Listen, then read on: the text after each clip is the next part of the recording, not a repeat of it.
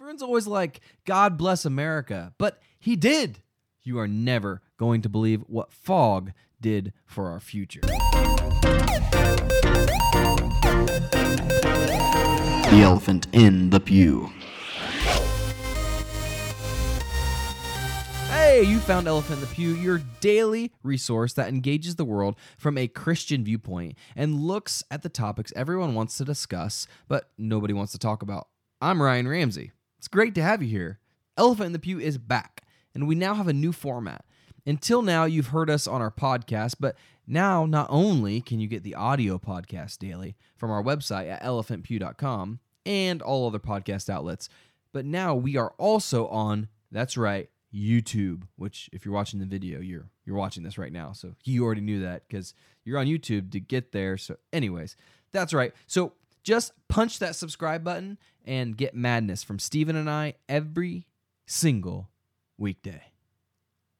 But anyways, did you ever think of George Washington as a praying man? I did. You know why? Because there's a painting of him praying. So therefore, I've always assumed George Washington was a praying man.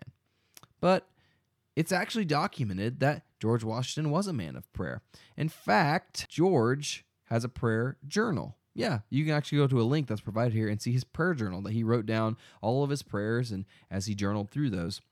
But most formidably, his prayers helped the soldiers in the Continental Army at the Battle of Long Island. And you say, Ryan, how can you even know that his prayers helped? And I can tell you how. Because of this story, all right?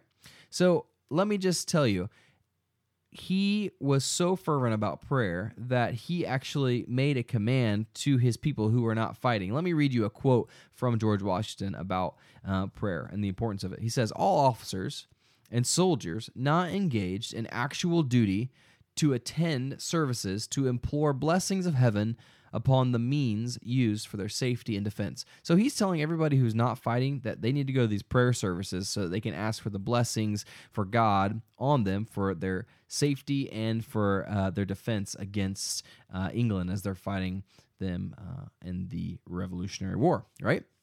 And so obviously he was a man of prayer if he was willing to make other people go do it. Now, we could have a theological conversation about the prayers of those who are forced to go pray, but we'll have that another time, all right? So the Battle of Long Island happened, and the American army was getting just destroyed, beat up, right? In fact, General Howe was fighting against them, and General Howe had 32,000 soldiers, and he had reduced the American army just to 8,000 American soldiers. So they were struggling, to say the least. Let's just say they were about to be beat, about to be finally finished. And, you know, what they suspect is that if Washington would have lost this at this point in the battle, they would have been done. They would have not only the battle been over and George been done, but the American Revolution would have been over. So George knew that they could not give up. But the bad news was that George Washington was surrounded. He had his back to the East River and surrounded on all other fronts. There was no place for George Washington to go. So, knowing that he could not lose the battle, he had to retreat in Plan 1 that the British Army could not stop him, right? So, at 8 p.m. on August 29th in 1776, they started their plan. Their plan was to cross the East River into safe territory and escape without the other army knowing this, the other military knowing this, right? So they had gotten all these boats set up and brought every boat over there that they could, and the wind started howling at 8 p.m. It really thwarted their plans. They couldn't get across with the sailboats. They were useless. And so they were left with just rowing these boats of men across the river and making these trips back and forth. And so this began. So they were really concerned. But at 11 p.m., it stopped, right? The wind just completely stopped. It was still. The water was like ice, right? Because it was so still, and it stopped. And so I would say that's the first thing that happened when God showed up, right? But that's not even the biggest thing, right? So they were moving these people. Now they could use the sailboats and all that, so they were going across the water carrying people. But the problem is that the sun started to rise. So this meant bad news for Washington's army, because General Howe's army was going to discover that they were trying to get away and they were going to come after them. And there were still a bunch of soldiers still stuck over there on the wrong side. So just as some soldiers were preparing to fight for their lives with nobody to help them, basically just try and hold off Howe's men so they couldn't get to the rest of the army, an interesting thing happened. And as I talked about in the intro, it was fog. Fog started to happen. It started rising up out of the ground. Let me read you a quote, actually, from one of the soldiers that recounts this. It says, "A very dense fog began to rise out of the ground and off the river. It seemed to settle in a peculiar manner over both encampments. I recollect this peculiar providential occurrence perfectly well, and so very dense was the atmosphere that I could scarcely discern a man's 6 yards distance.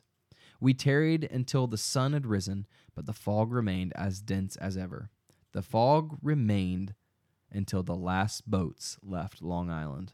Can you believe that? The fog stuck around until the men were gone. This is what he called providential or providence.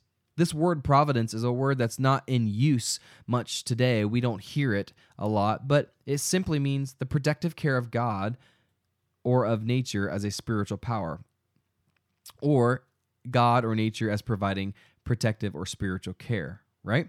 And so we don't hear this a lot. And some people may attribute this to the knowledge of science and how things work. And actually, if you go on Google and you look up the word providence, you will see a chart that shows usage over history. And in the 1800s, it was very high and has declined to almost not being used at all now. But something interesting is happening when you look at that chart. The word providence in this meaning of God's provision is actually on the rise again. It's on an upward trend. So makes me think that not only are people starting to realize that God's providence is carrying people through, but they're starting to talk about it again. So it makes me ask this question, and I want to know what you guys think. Was this providence? Was this providence that carried the early American army across the East River that provided the fog for them to survive this battle? Or was it a just chance happening that really helped the American army out? How about this? Let me know, in your own life, have you seen the providence of God in a miraculous way like that could only be described as his providence? Let me know in the comments below, or you can email me, hello@elephantpew.com. Hey, if you like this, you are going to love tomorrow's episode where Stephen talks about another miracle in 1776. Man, don't even hesitate for a second to think that this was the only miracle, because there were a ton, and Stephen's going to cover another big one that happened. Also, don't forget to check out yesterday's episode by clicking here to see Stephen's take on the Christian founding fathers. As you're on your way out today, hit that subscribe button, and thank you so much for watching, and we'll see you soon.